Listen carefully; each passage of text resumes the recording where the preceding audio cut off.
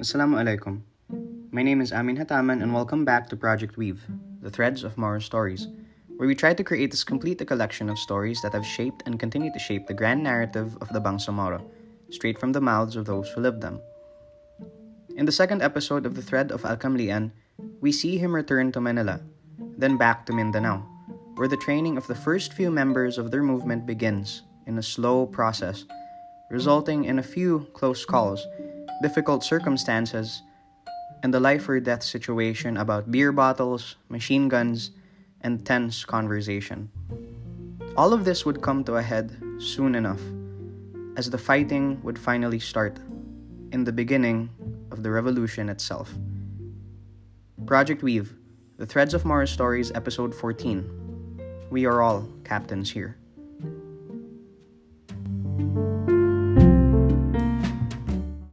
So you returned to Manila? I wanted to return to Zamboanga, but I was prepared upon to stay in Manila and help identify Manila students. So I stayed here 2 years at Far Eastern University. After that, I received another call that I have now to return to Zamboanga. So I returned to Zamboanga. But this time I was already married. Really? Yes. How old were you at this point? I mean, do not ask me about number of years. I don't remember, but my wife maybe remember.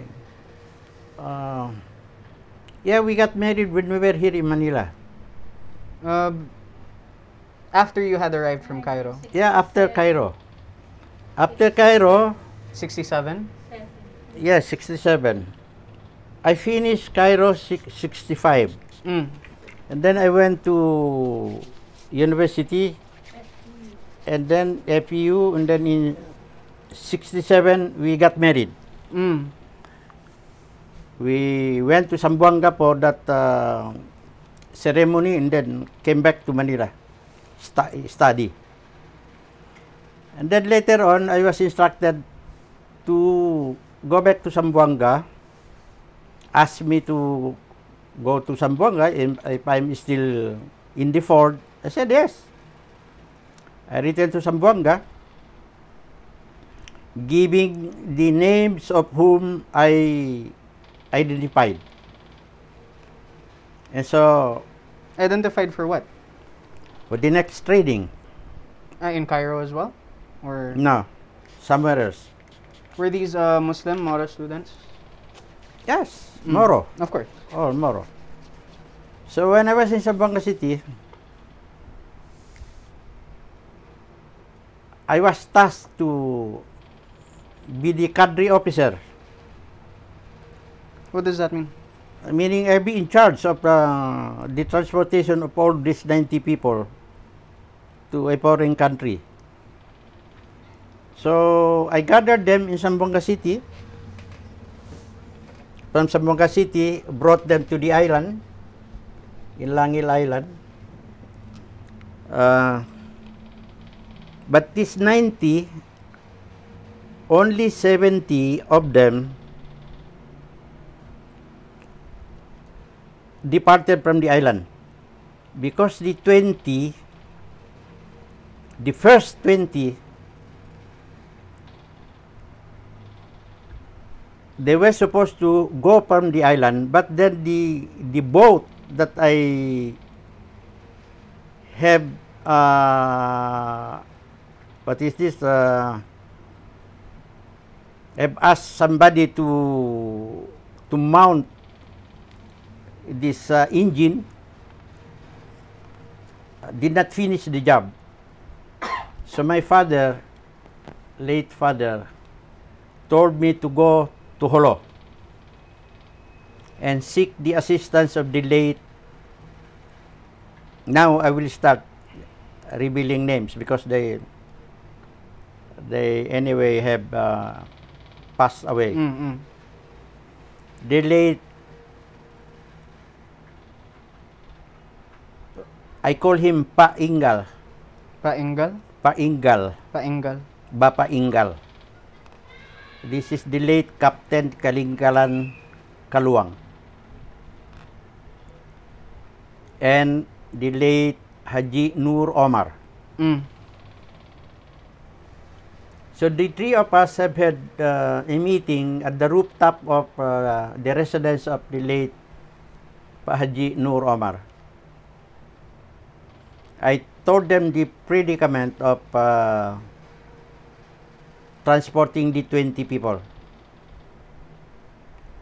So the late Paingal stood up immediately and pointed his finger at Haji Nur Omar.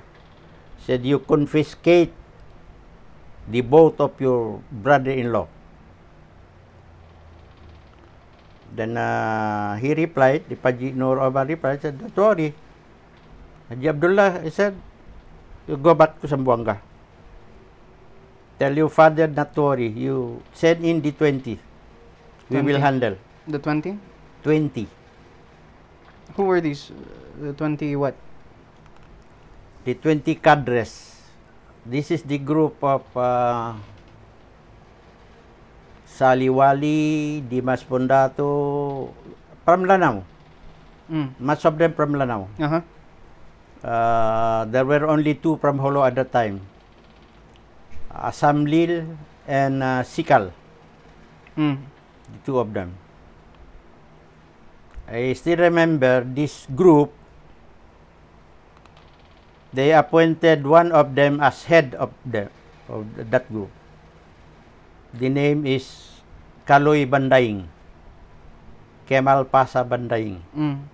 You have heard his name? He's from Zamboanga City. Mm. Kemal. Kaloy. We call him Kaloy. So this is the first 20 that left from Holo to a foreign country, a friendly country in Asia. That you will not name. I will not name. Okay. Fair. But how did you feel, you know, these were the beginnings of the movement, yes? The recruitment, the training. It was quite difficult because at that time I had to not really totally abandon, but suffered shortages in my academic preparation because most of the time I was absent. Yes. And I have had all the alibis to tell my instructors why, and all those reasons Yes. why I What was absent. school was this again? That you were attending at the time? Zamboanga City, Zamboanga, Southern City Colleges. Because when I returned to Zamboanga, my course is Policy, Political Science. Political science, yes. When I went back to Zamboanga, I found out only one school offers Policy. That was the Zamboanga Southern City Colleges in Pilar Street. So I went to Southern City Colleges as a student.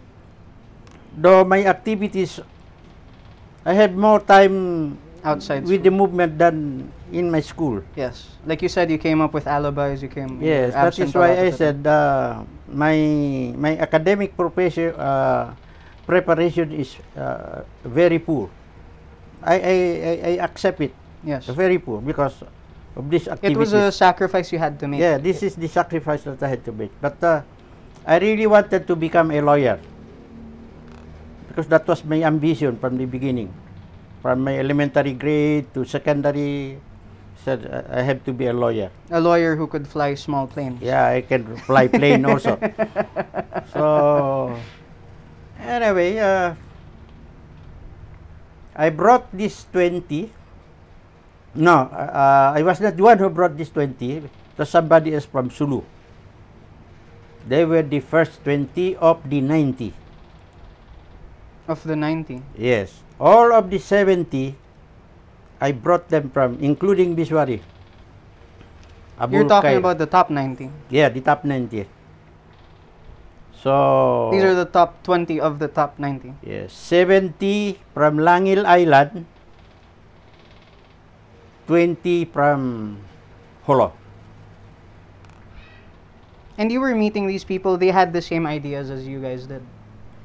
Yes. Or did you yes. have to convince them? The fact that they became part of us, they became trainees, they shared the same opinion, the same aspirations as Moro, that we have to regain our sovereignty, we have to regain our lost sovereignty. We were cheated by America, we were cheated by España. This is the feeling, this is the... So these kinds of historical information was it widely known already amongst the Moros, or was this something No, that was limited.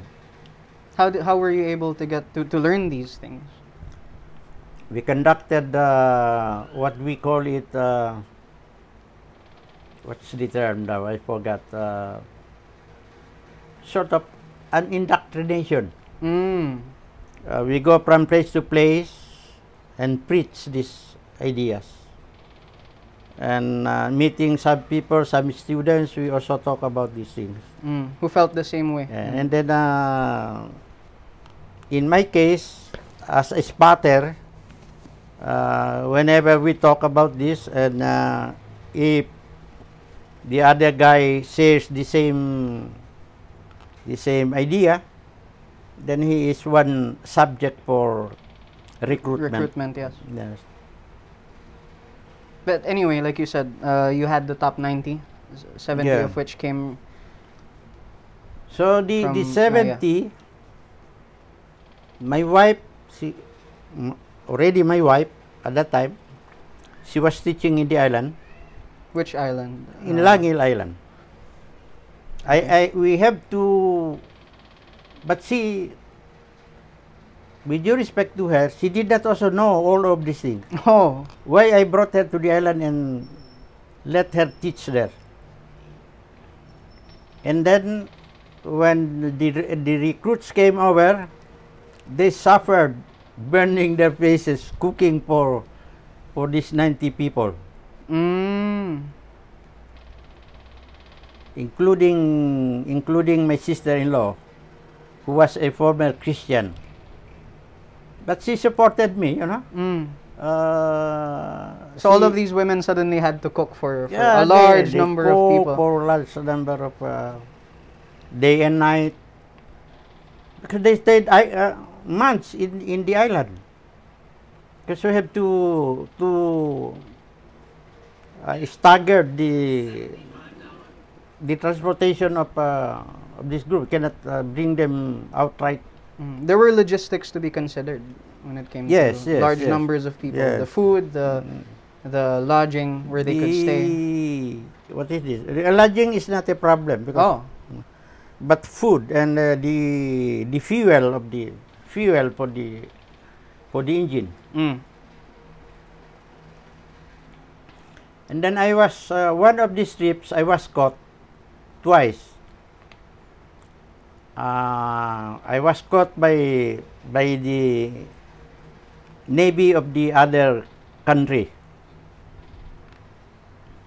and he suspected us of the captain of the boat. By the way, before I went to the boat, I asked my guide to swim and go to the boat, to the navy boat. The one that caught you. We could not ship side because it was windy, wavy. Yeah, it might capsize. It might hit bomb the, our. yeah. So I asked him to swim. So the last word he told me is that even if you kill me, I will not dive. So it's in the high sea. Yes, it's dangerous. Yeah, even if you kill me, I will not swim. So the captain of the officer of that boat had a megaphone, kept on calling for the captain of the boat, a small boat, my boat. Yes. So I had to swim. Knowing that I'm not a good swimmer, I thought of I thought already of I might Drown. drown. I might Get suffer swept up something, by yes. the current. But on the other hand, I said, if I will not swim, that machine gun will burst. You have a higher chance of surviving water. Yes. Than bullets. Yeah, I can float maybe. So I swam, reached the boat. They poke a gun at my face, brought me to the deck. Then I said, I requested that I want to see the captain of the boat. Then I said, who are you? All of us here are captain. That's how he insulted me. He said, who are you? All of us here are captain. I said, okay, I'll talk to you, to all of you. But I said, if you have another captain who is the head of the boat, I The said, captain of the captains. yes, I'd like to talk to him. So anyway, good enough, the captain came down and introduced himself that he was the captain of the boat. Then he invited me. When he found out that I was English speaking, could he speak English with him? Said, okay. So I told him that there were 24 of us. They said that is more dinghy. 24 people? I said yes, 24. So he said, you must be a military man. He said, no, we are not. Then I said, what are you? We are working, we are going to work in the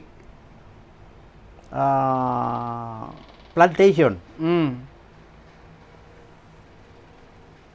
No, he said, I do not believe you. I said, yes, that is why we are here. These are young people. I said, you are all young, you are all commandos. I said, no, you are mistaken. We are poor people there. We want to survive, we want to work. So anyway, he could not contact the number that I gave him. So he wanted to tow the boat to another place, to a city. I said, no, I am with you. That boat, wherever your boat goes, that small boat will follow.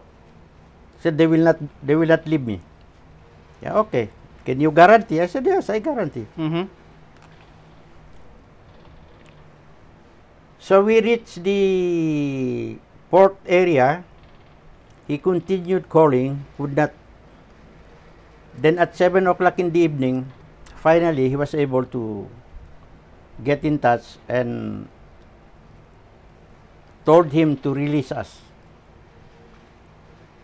So we went to another point. Along the way, I was so tired, I was sleeping already. My late cousin, my first cousin, who was my recruit also in that boat, woke me up, and he told me that they saw light up and there was somebody shouting from the beach. I said, what light? What color is it? He said, first something like yellowish. Then the second is red. So immediately I told my operator to stop the engine. Which coast was this? Was this a Philippine coast? No, foreign. It was the okay. It's foreign. So, stop the engine. I heard the voice calling for the captain of the boat to come down.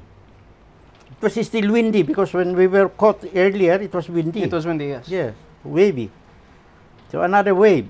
especially wavy because it's shoreline. I asked again my guide to jump, never. He still doesn't want to. Always refuse. So I scolded him. I have said a lot of words against him. So anyway, finally I had to decide whether to receive the bullets because I saw already the machine gun. I think about 4 machine gun lined the beach because they again flash another flare light, but this time not red anymore. The quite something like this. It was white. It was more white. Yeah, I could see them all of them lying along the beach. I swam. I could hardly reach the shoreline. When I reached, again another guy poked a gun at me. All of them were captains again? Yes, another the same thing because when I reached, I said, I am unarmed. Please take me to your captain. What did they say? I said, all of us are captain. Who are you? We are all captain here. I said, okay. But I said, if you have a captain commander of the camp, I said, please take me to him. Seems they have a lot of captains. So anyway, allowed me to rest a little. Then somebody approached me. How many people there? I said 23. I said, that is small boat.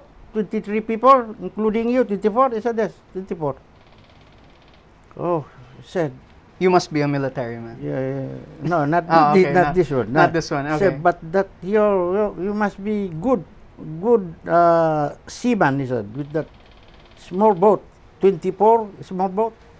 Could not believe the 24 people can, So finally, they took me to the camp. It's about more or less, maybe less than a kilometer. A little up. We reached there. The captain of the camp was a captain, the commander of the camp is a captain. So he ordered his corporal to give me coffee and give me blanket because I was shivering. Maybe I was shivering out of fear and because of the cord yes. with the it's both of it, yeah. Yes, both. Keep asking question. What I told the Navy, also told him. We were going to work at the plantation, and you contact this number. Could not get in touch with that number. Asked so many questions. Did not believe that I was Muslim. So I recited the Kalima. I recited the Fatiha. All those verses that I recited is still. Still wouldn't believe it? How that? They still wouldn't believe that you were Muslim? He said, you are a very well-trained commando. Very well-trained commando. I said, no. I was a student, I said, not a commando. I recited everything that I know. Still did not believe. And then, late in the evening, I was so tired already and I was getting mad because he did not believe what I was telling him. Suddenly he said, the medicine for your cord. I said, no, I do not do. I have drunk already 2 cups of coffee and I have this blanket. I'm still shivering. Yes, I'll tell you, he said. Okay, I said, what is it? Beer. So, I took that as my opportunity to get back at him. So, I pointed my finger at him. I said, you are munafiq. You told me that you are Muslim. But you're You are drinking beer. I said, you are munafiq. He got mad. He got his 9 mm and knock it on the table that and then held me by my hand. Said, we go out. I said, no. I held into to the table, and wherever he pushed me or The table went. pull me, the table goes with me. I never let off that table. So I said, if you want to kill me, you shoot me here in your room. No, not outside. I said, you shoot me here. Because we were already quarreling. He was so tired. This is twice apprehended. I said, no, I will not get out of this room. You want to shoot, you shoot. Then later on, he calmed down. You know, I said, I believe you now that you are a true Muslim. I said, why? Why do you want to me? I said, out. You want to kill me there? You are not, I said, a good Muslim. If you kill me there, you kill me here, you'll be a good Muslim. You stood your ground in your office. No, I said, I will not kill you. There's no reason to kill you, I said. He said, I just wanted you to walk with me and find any bottle of beer in my camp. If you can find a bottle of beer in my camp, then I am a munafiq. I said, why do you offer me beer? I said, that's the reason. I just wanted to find out whether you're Muslim or a Christian.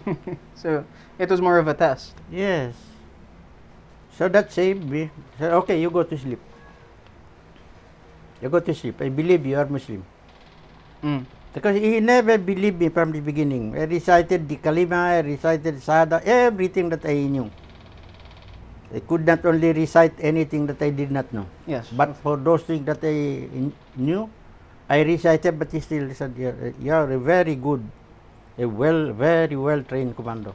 But it was within your actions that he saw. Yeah, maybe. So finally I slept, and he woke me up about 7 in the morning. I could hardly stood up. Then he said he was happy, very jubilant when he woke me up. I said, oh, you are happy? I said, yes, you can go now, you can go. I know who you are now. I said, yes, I told you.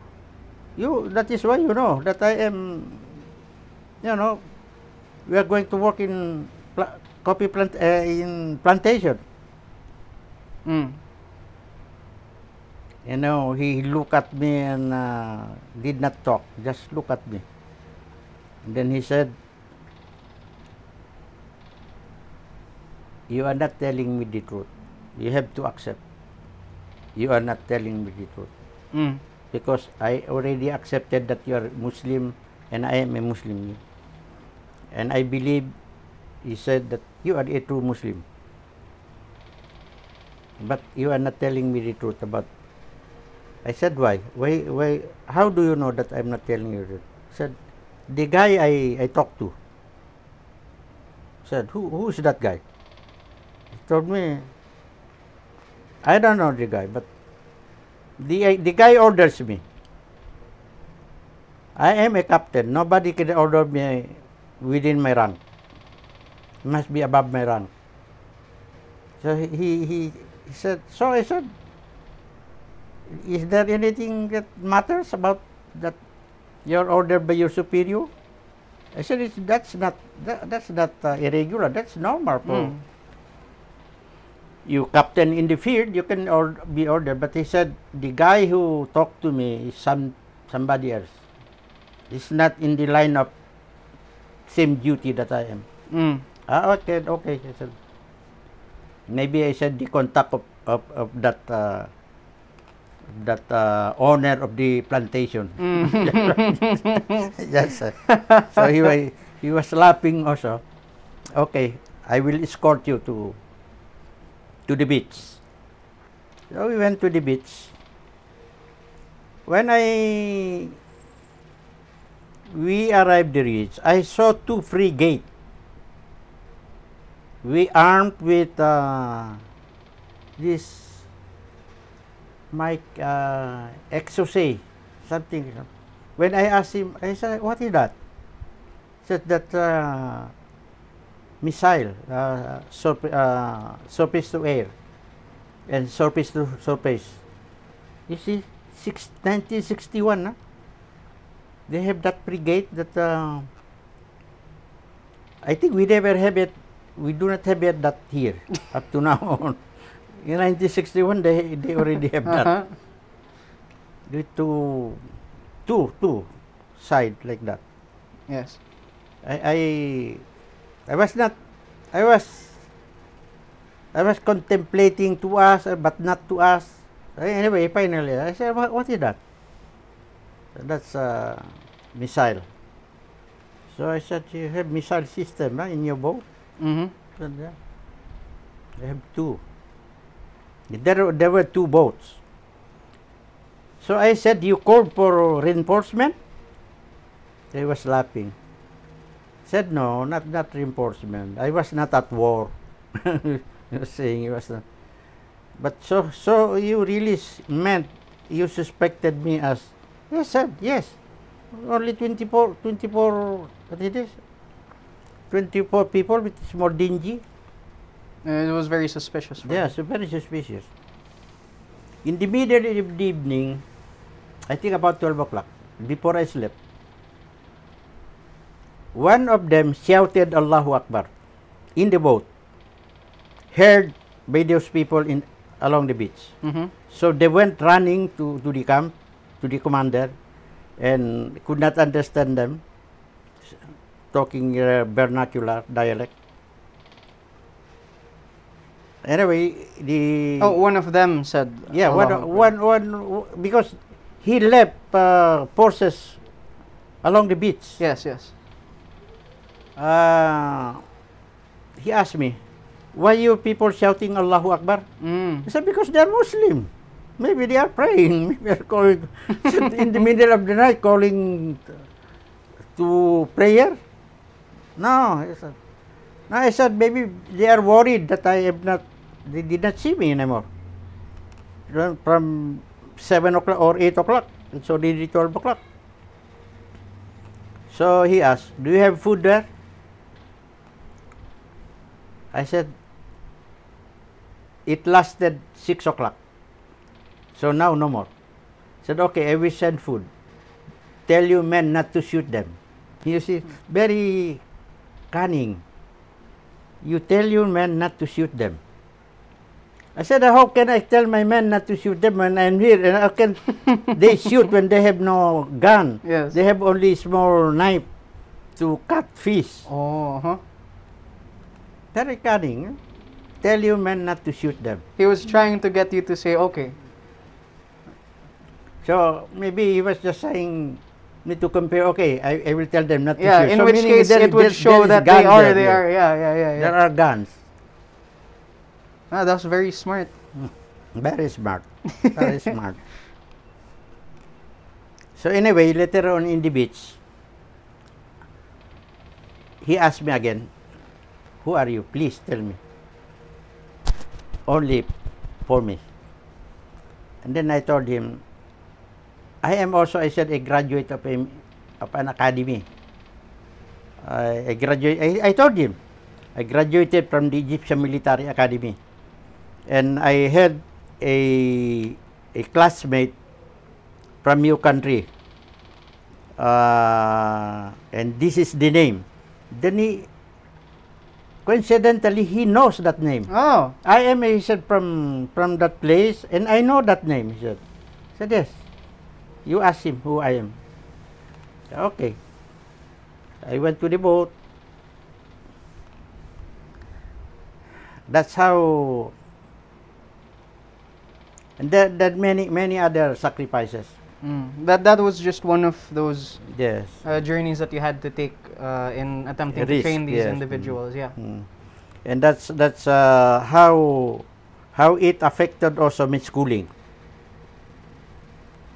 Going away to a foreign country. Your classmates must have been wondering where you were. Yeah. They didn't know you were dealing with captains. Yeah.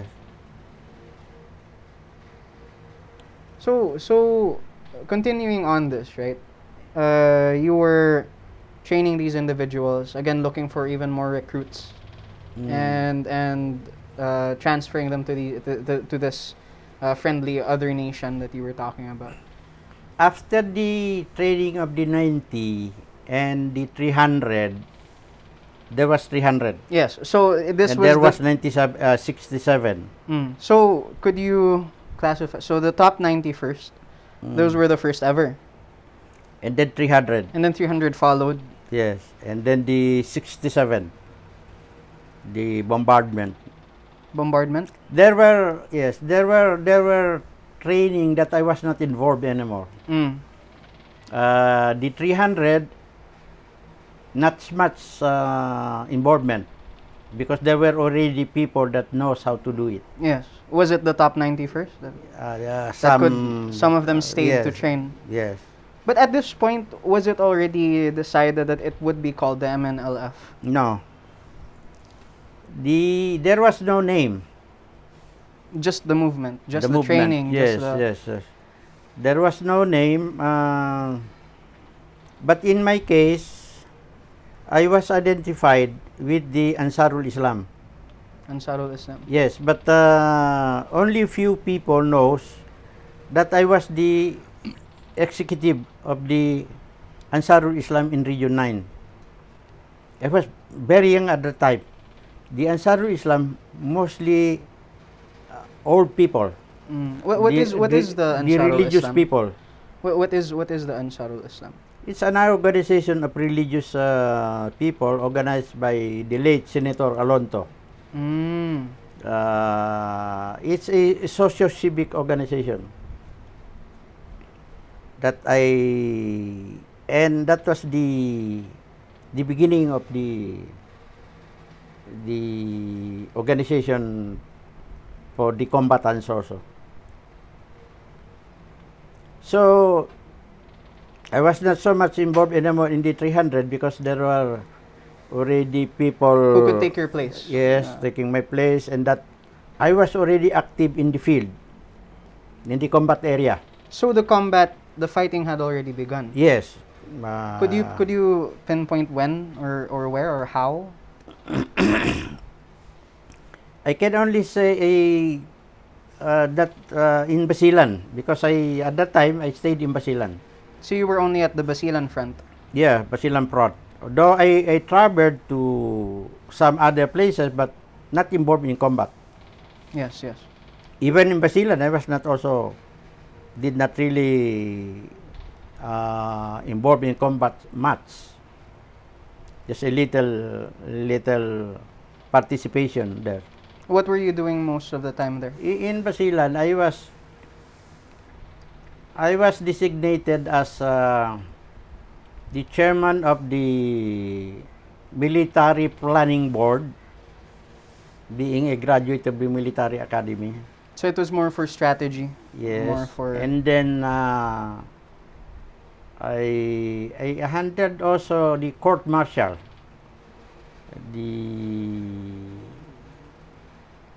the court system of of the movement.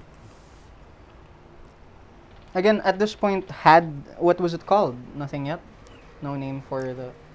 There was no name. We have one in Anaksug, and then in Basilan, I forgot this. So names were being thrown around? No name after.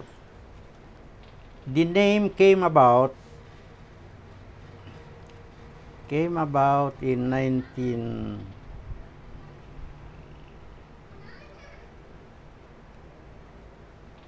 either 69 or 70. Also in a foreign country. We were gathered every night we try to find that name. Because you had to have a name in Yes. order to really unify There were suggestions as Muslim Revolutionary Movement, Maguindanao Revolutionary Movement, Tausug Revolutionary Movement. All those names could not unite us. You needed something, an identity that could. That can unite all of us. So one guy, I still remember his name, Ahmad, the late Ahmad Sumandal.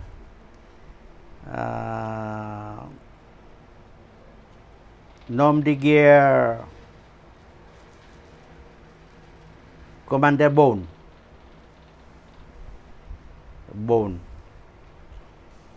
He coined this name, Moro National Liberation Front. It was the late Ahmad Sumandal. We were there, Miswari was there, I was there, Sali Wali, Hudan Abu Bakar,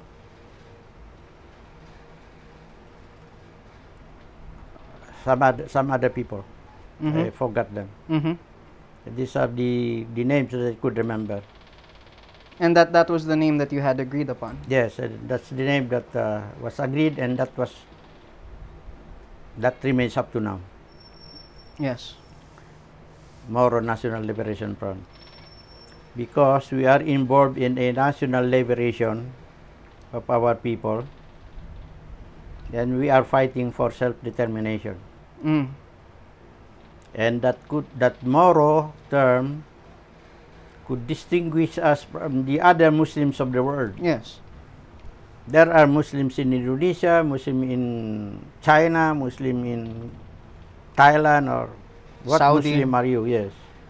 So to identify as being a Muslim from southern Philippines, that's the only identity that can really suit us. The tribes, the culture, that's Bangsamoro. unique. Yes. Because in the past also, there were only two peoples in Mindanao, the Moros and the hill tribes. Sometimes the American called them wild tribes. But that wasn't necessarily the case. No, they were not wild also. Oh, no, maybe some may be wild. Well, I mean, we're not sure. We're not necessarily part of that. But this was already a word, the term Moro, the term Bangsamoro. It had existed already before. It existed even during the time of the Spaniard. Yes. As I said, there are a lot of properties now. If you will look at them, the name indicated in those titles It's Moro. Moro. Camlian Moro or Amin Moro. So But use it as a family name. Yeah. But that is an identity of a nation. And you had decided that as a unifying aspect. And for the name. Why? Also, another reason is that we should be proud of that term because we remain Muslim now because of those Moros who fought and died for the homeland and us.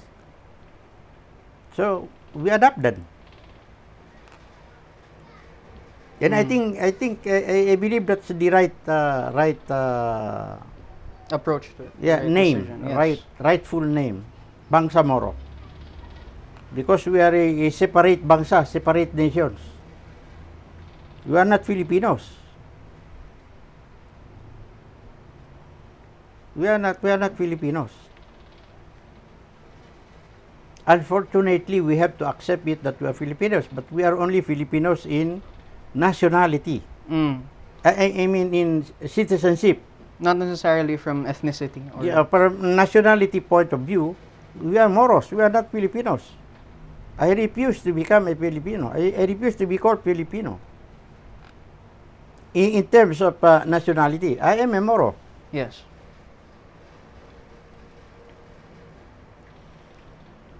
So there, going back again, you had more of a position to be a strategist, considering that you had studied in a military academy in Cairo. This was during the fighting in Basilan. No, long before the fighting. My academy schooling was long before the I know, fighting. yes, but I mean, like you said, right? You didn't see that much in terms of field combat during the fighting in the Basilan. No, yes. It was because, like you said, you had Many of my brothers, I mean the combatants, yes. the cadres, refuse even to go if I am with them. They refuse to go to combat if I am around with them. So meaning they protected me. They wanted me out of danger. Well, I maybe it's out of being brotherly, or because they need a leader, they need somebody to handle the strategy. Yes. So I admit I did not see much combat, much as I wanted, but I could not. So instead, what was your role? Well, as a military planner, I planned. You planned? Yes. Strategies, tactics, and logistics, everything. Orientation. See, like, I can cite a case though. One captain was caught by our troops, but I was not there anymore. One captain was Caught in battle in Baguindan. he was caught. Yeah, caught alive. I think he was the captain. He was captured. Captain Garnase. Was captured. Captured. Who captured him was my student in the training camp, in my camp in Basilan. Ahmad Kusain. I remember, I think Ahmad Kusain. He remained alive. He was not tortured, he was not maltreated. Was he given coffee and blankets? Yes, he was he was even allowed to teach. He was only asked to teach children how to read. And he was allowed to go back to his family. I think he is Captain Garnase. And those are I'm proud of saying that at least we have thought a civilized warfare to our people. Somehow it was organized. Yes. Like you said, you had a system for court-martialing. Yes, organized, and we do not torture, we do not harm prisoners, we do not, that uncivilized way of warfare.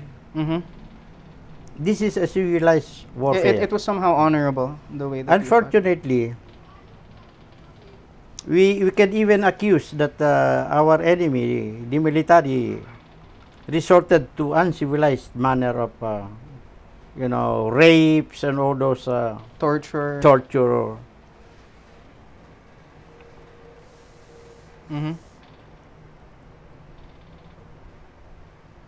But that is common in many wars. Often happens, yeah. Yes, often happen. That's why if it doesn't, it could be considered an achievement. Yes. So yes, you did have the fighting. Like you said, you were in the Basilan part. What next happened? Anything significant? Whether it's from just that front or the general movement, what was going on at that point after? Now there was a problem about how the movement was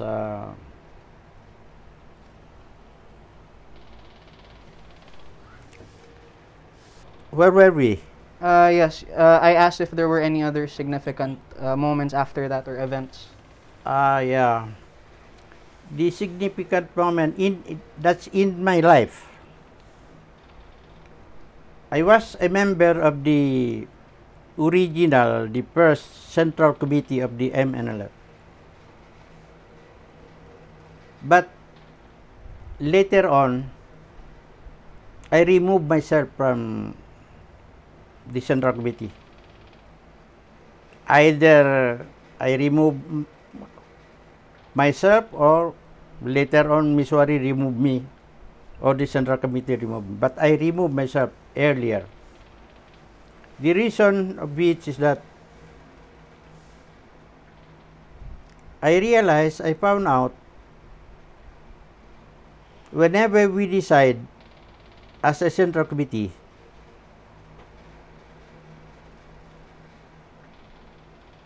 the Missouri group of people in the central committee does things not in accordance with what we have agreed upon. Meaning, the actual decision of the true membership of the central committee is altered. And this thing generated into so many misunderstandings, so many conflict among us. And I felt at that time there might be even a state where some of us will be fighting against each other. And I did not want that to happen to me. Yes. I did not want that to happen to my group. And so, as I said, I removed myself from the central committee.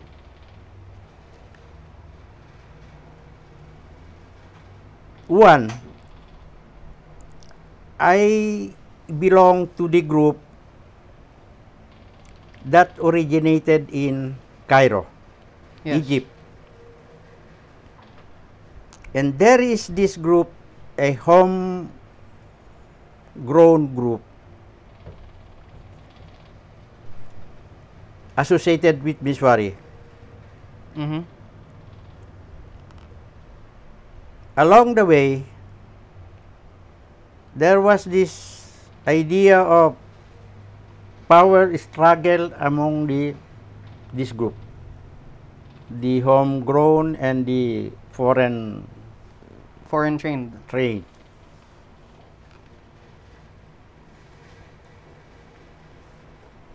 That affected so much the struggle. Many out of this malady accepted the offer of the late dictator Marcos for negotiations. These homegrown ones. Yes. Yes. And because I am associated with those group in Egypt, and much of this group here in the Philippines associated with that, agreed to accept the negotiation with Marcos, I went with this group in 1975. You joined to accept the I joined the group. Yeah.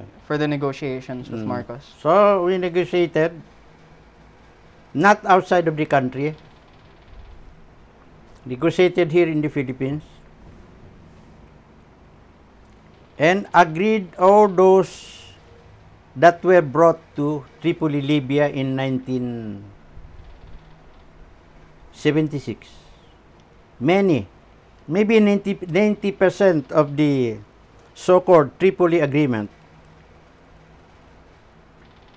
agreed by the Philippine government with the MNLF were already agreed with the MNLF ahead of that negotiation in Tripoli, Libya. So one of these is the creation of the autonomy.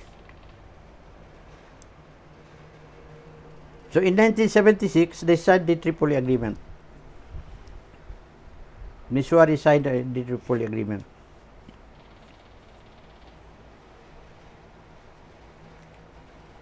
Did the Philippine government and MNLF agreed on the implementation of the Tripoli Agreement? No, They didn't. they never agreed. They did not agree up to now. Because the Philippine government hold on to that provision in the Tripoli Agreement that the autonomy will be granted in accordance with I cannot memorize the provision, but in accordance with the sovereignty and territorial integrity of the Republic of the Philippines, and in accordance with constitutional processes. That constitutional processes is very vague, because when you agree, can be constitutional also. It's agreement. But Marcos interpreted it according to what might be good for the government. Yes. Missouri also interpreted it what is good for the MNLF or the... Was to instead to accept this Tripoli Agreement. Yeah, but whether or not to accept, they have already accepted it because they signed it. Yes, yes. They signed it. But that was a mistake. A mistake that was very fatal, that eventually led the late Hasim Salamat founding a new movement, the MILF, in 1977. Because Salamat could not accept that term, that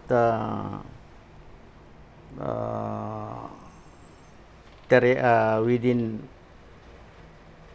there's the term I forgot.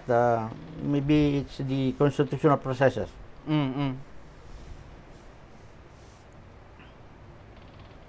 So that's essentially what caused the split. Yes. So anyway, the government continued to implement in accordance with what they interpret the autonomy, the two autonomous government, the Region 9 and Region 12. That was also a violation of that agreement, because the autonomy is only for one single autonomy for the Bangsamoro. But Marcos kept on that two to divide Region 9 and Region 12 to continue to, because there is this notion, wrong notion, propagated by central government, by people from Manila, that the Tausug could never unite with the Maranao or with the Maguindanao, that we in Region 9 could never unite with Central Mindanao. That they were two separate kinds of Yes, cultures, so kind of there has to be two, for the island provinces and for the mainland. That we are against. We were against, and that we are against. We'll never accept that we are not united as a Moro, as a Muslim. Yes.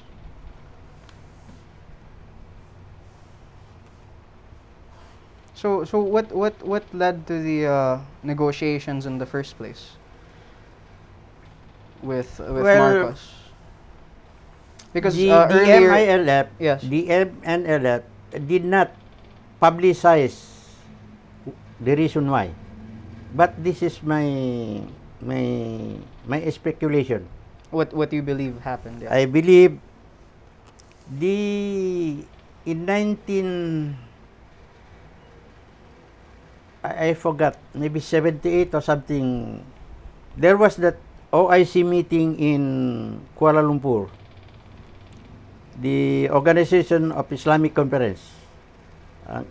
Now that organization has changed its name from Islamic Conference to Islamic Cooperation. It's still OIC, but that C has been changed from conference to cooperation. The then Organization of Islamic Conference passed a resolution in Kuala Lumpur, I think 1978, telling the MNLF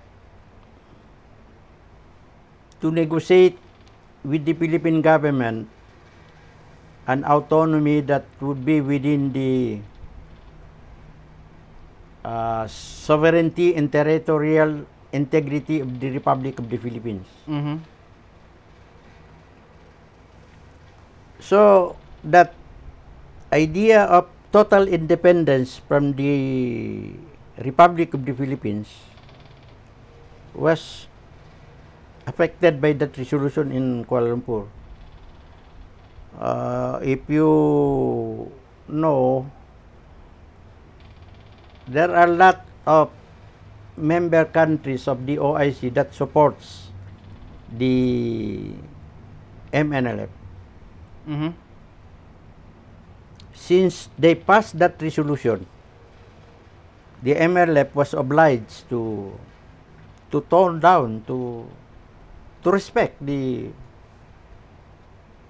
decision, the benefactors, the supports, supporters of the revolution. So that led to the negotiation, that resolution. Then maybe the Philippine government also negotiated because of expenditures. It was becoming costly to maintain the 73 billion pesos. In terms of pesos, yes. They spent from 1979 to there is a period, I cannot remember the amount. 73 billion pesos expenditures.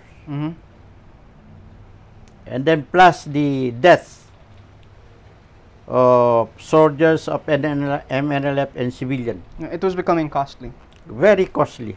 Very costly. To maintain. 75% of the total armed forces of the Philippines was assigned to Mindanao. 75%.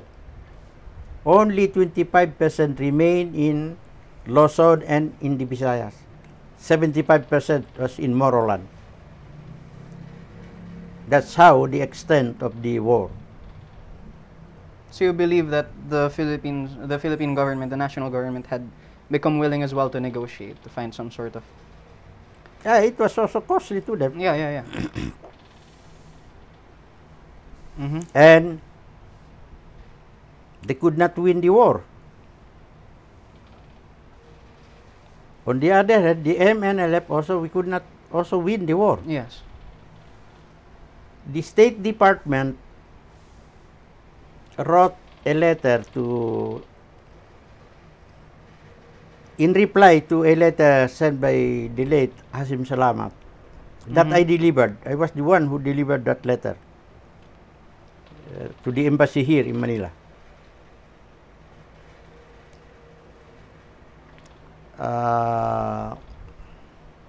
I think, yes, I remember I was the one who remembered that letter. The State Department agreed that the Philippine government cannot win the war against the Moro. But the Moro also cannot win the war against the Philippine government. It was it's a stalemate forever. Yes. It's a no-win war. It would be a continuous conflict. Yeah, continuous war. Both sides would lose a lot. Although this is really a continuity of the war of the Moros, of the Spaniard regime. Yes. So maybe government do not like that. So they initiated negotiation, and on the other hand, the MNLF, compelled by that resolution adopted and passed by the OIC 1974 or 1978. I could not remember him, but that was a meeting in Kuala Lumpur.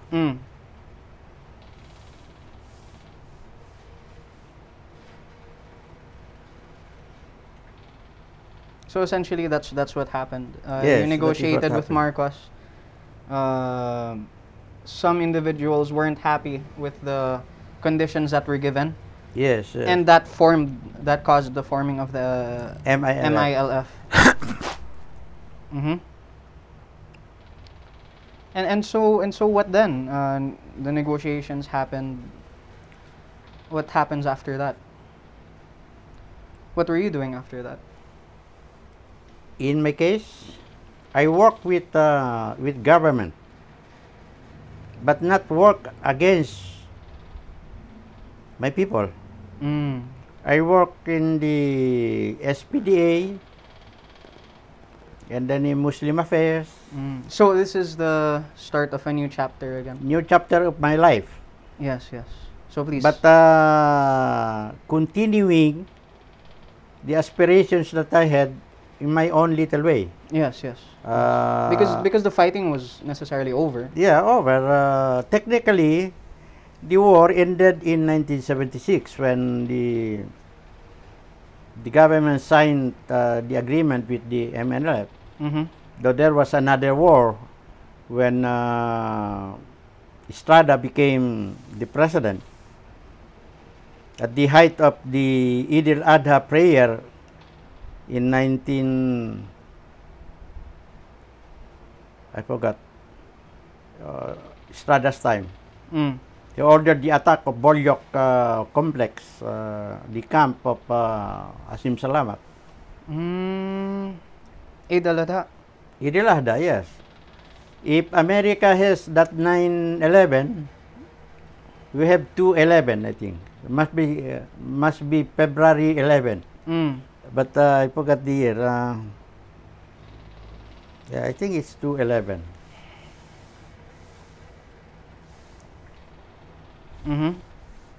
So that started the war between the MILF and the National government. On the other hand, the MNLF has already integrated themselves into the Philippine government. Yes. Which brings us to your part after this, right? After the negotiations.